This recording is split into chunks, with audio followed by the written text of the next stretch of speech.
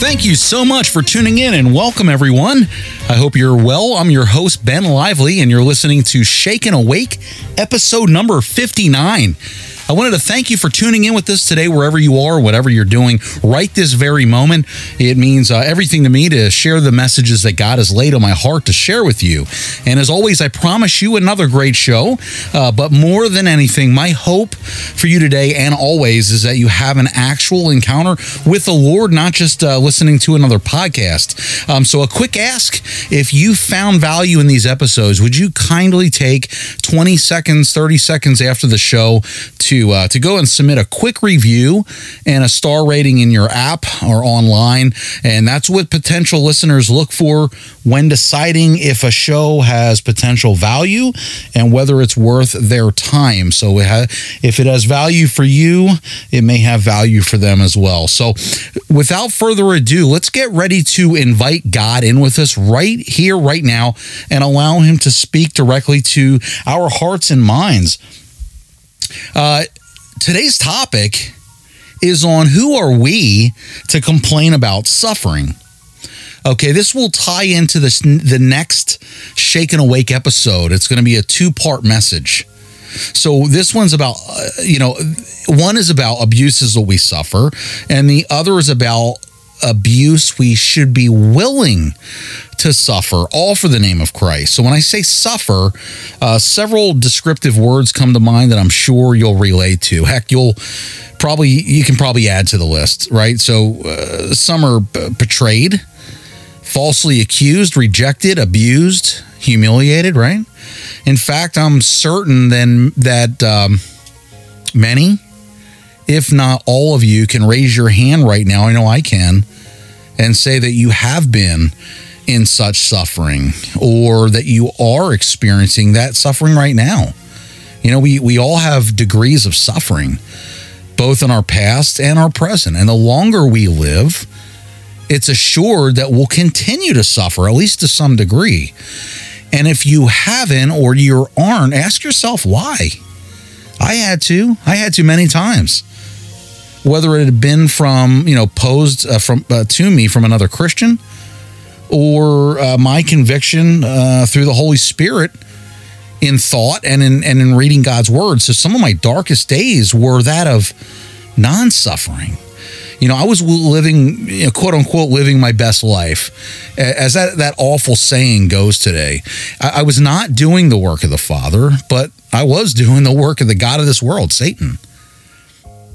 You see, he had me so comfortable and complacent and satisfied with everything and everyone around me. I rejected anything and everyone that I perceived as a possibility of causing me to suffer. So here's the transparent comment that I need to make. When I look back, Jesus was included in that mix. I didn't want to get too religious or have a true relationship with our Lord because I knew I'd have to suffer to some degree and relinquish all I had made for myself with creature comforts and kind of this bubble that protected me from suffering. Can any of you relate here?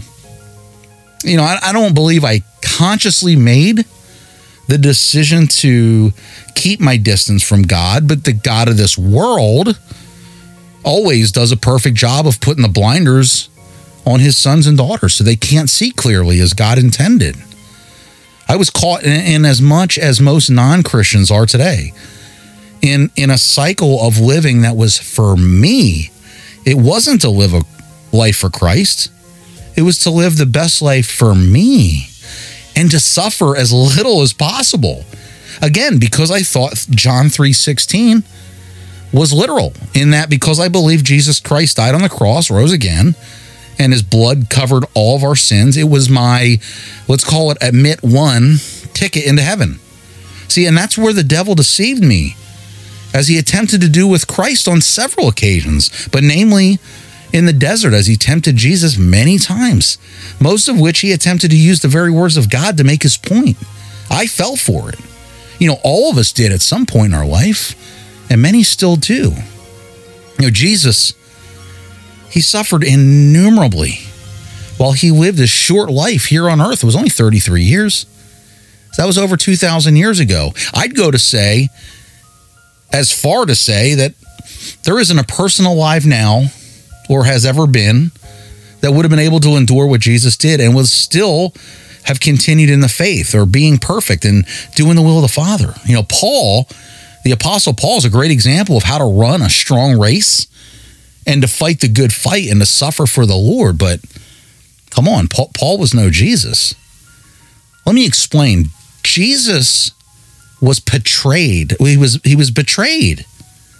And not only was he betrayed, but he was betrayed by one of his own disciples, Judas Iscariot, who will always be known as the betrayer of Jesus.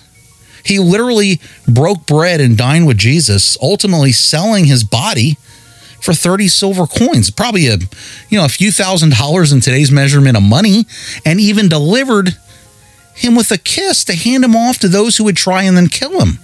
Talk about betrayal.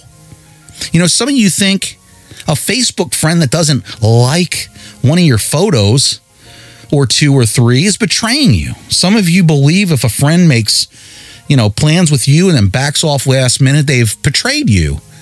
Some of you believe if a partner lies to you, then, they've betrayed you. Okay.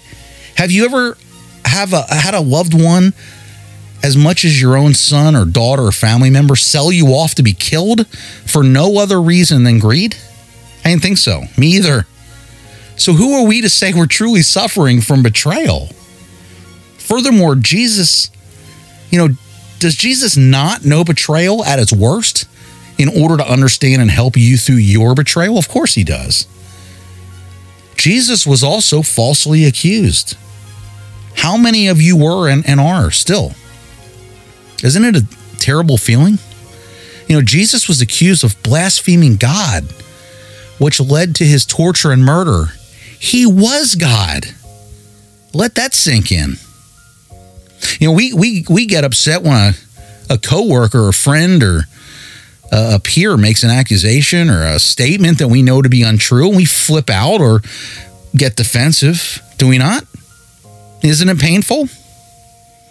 Imagine how Jesus felt when he was whipped and beaten and spit on and crucified on a cross for what they felt he did wrong, that either A, he did not do, and or B, what he did do was perfect and justified by God and directed by the Father himself.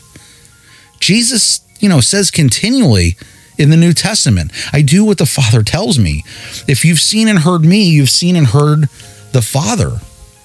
Jesus was accused of breaking Sabbath for going about doing good, healing people, allowing his disciples to eat when they were famished, for words that he spoke that were divine and from heaven, and for being the Messiah, as was already prophesied in the Old Testament, to which they had and were supposed to know by heart.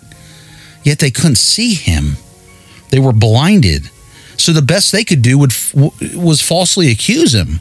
Even Herod and Pontius Pilate could not find one thing that, quote unquote, this man, as they said, did wrong. They tried to reject declaring Jesus guilty, but instead they simply gave up. And they gave him back up to the crowds because they didn't want to deal with the blowback. Furthermore, does Jesus not know being falsely accused at its worst in order to understand and help you through your false accusations? Of course he does. Jesus was rejected. How many of you have been rejected? I get rejected every week on numerous fronts. How about you? I'm sure you have also. But when we get rejected, what is our punishment? How does it affect our tomorrow? It typically doesn't. Does it hurt our pride? Yeah. Does it hurt our ego and perhaps confidence? Sure. Does it ruin our lives and make us want to give up hope? Surely not. Yet Jesus received constant daily rejection from everyone, including his own disciple, namely Peter. Of all the love Jesus had for Peter and Peter had for Jesus, Peter rejected him. Not once, not twice, but 3 times, and in one night. You say, oh, let the mark of the beast and the Antichrist come. Bring it on. I'm ready to die for Jesus and be martyred for being Christian. And I'm going to say right now that some of you are deceiving yourselves and you will not. How do I know that? I'll cover that on the next episode. But what are you doing now to show your commitment to Jesus and get out of your comfort zone to help spread the good news as he has instructed you and every one of his followers to? And then ask yourself, why not? I know this was because Peter said the same, that he would die for and with Jesus if need be and would bear the cross for his namesake. And Jesus, knowing better, told Peter not only would he not, and that he didn't realize what he was saying when he said that, but he proved to Peter that he wouldn't even admit to knowing Jesus. And at 3 times in one night, no less. He rejected the notion that he followed or even knew Jesus. Why? Because his life and his safety were more important than acknowledging that he knew or followed Jesus. And he had been with Jesus night and day. He was seeing the miracles firsthand, truly believing that Jesus was the Messiah. And yet, he wouldn't even say he knew Jesus. That's how I know that many professing Christians will depart the faith and deny their Master and Savior Jesus Christ when the mark of the beast system comes. And it's a very sobering thought, is it not? Only the true children of God will hand themselves over, as Jesus did, to be executed in a horrible way for doing nothing more than believing and bowing down to the one true God. Furthermore, does Jesus not know being rejected at its worst in order to understand and help you through your rejection? Of course he does. Jesus was abused. We feel abused when we're taken advantage of. When we're, verbally attacked or physically attacked, we feel, abused if we're hurt by those we love consistently. And Jesus knew abuse like no other. Almost every time he did good, raise the dead from the grave, heal the sick and the lepers, restore eyesight or speech or hearing, forgave someone, he was attacked, mocked, and abused verbally. On many occasions, the Pharisees sought to stone and kill Jesus before he would, slip away through the crowds. He was abused by the soldiers that were given the go-ahead to begin beating him. And then again, while they were on the way to crucifying him. And while they were crucifying him at that. Can you imagine? You've been perfect. Can you imagine? You've been perfect in going about doing nothing but the best for everyone you encounter. And you're being beaten and whipped and spit on and mocked and having a crown of 4 to 6 inch thorns hammered into your scalp and skull, your clothes removed, a king's robe put on you as they hand you a reed as a makeshift staff and bow down to you in mockery and blasphemy and continue to kick and hit you and laugh the entire time. Can you imagine not only making it through that, but having to carry your own torture device on your back to its place? Being whipped and spit on and mocked by everyone. Your own clothes being gambled for who gets what? Then a sign hung above your head mocking you for who you are. Yet they still don't believe the truth, and they're standing many feet below you, looking up as you're bleeding to death, suffocating, and in the most excruciating torture to continually verbally and physically abuse you. Can you imagine? No. Of course we can't imagine that, nor could anyone. But Jesus endured any of that, let alone all of that, even until death. And he did it for the Father's love for you and I, not for him. Nothing anyone has ever endured or will ever endure is worse abuse than that. Furthermore, does Jesus not know what being abused is at its worst in order to understand and help you through your abuse? Of course he does. Jesus was humiliated. Can you imagine, after all the abuse and torment the torture and pending death, and they hang you up naked on the cross before all your best friends, your family, those who love you and those who hate you? Jesus can. Jesus did. As if all he had endured wasn't enduring enough, wasn't horrible enough. After they gambled all his garments away, he was stripped of all the remaining dignity and decency remaining, and was forced to be nailed to a tree and hung naked in front of thousands. Have you ever had that dream where you leave the house and you're in front of people in your underwear with no clothes on? I have. It's embarrassing and humiliating, right? And aren't you so relieved? I know I was when you woken up to discover it was only a dream. Jesus didn't have that ending. His was for real. And at any time, like he said in the garden, he could have called down legions of angels to take him away to complete safety in paradise. Yet he did this for God's love for you and I. Furthermore, does Jesus not know being humiliated at its worst in order to understand and help you through your humiliations? Of course he does. I've said it 1,000 times and I'll say it again and continue to say it. Who are we to complain? Who are we to say we have it bad? Who are we to think Jesus doesn't understand our problems, or that because God didn't answer our prayers yet, right, they're not important to him?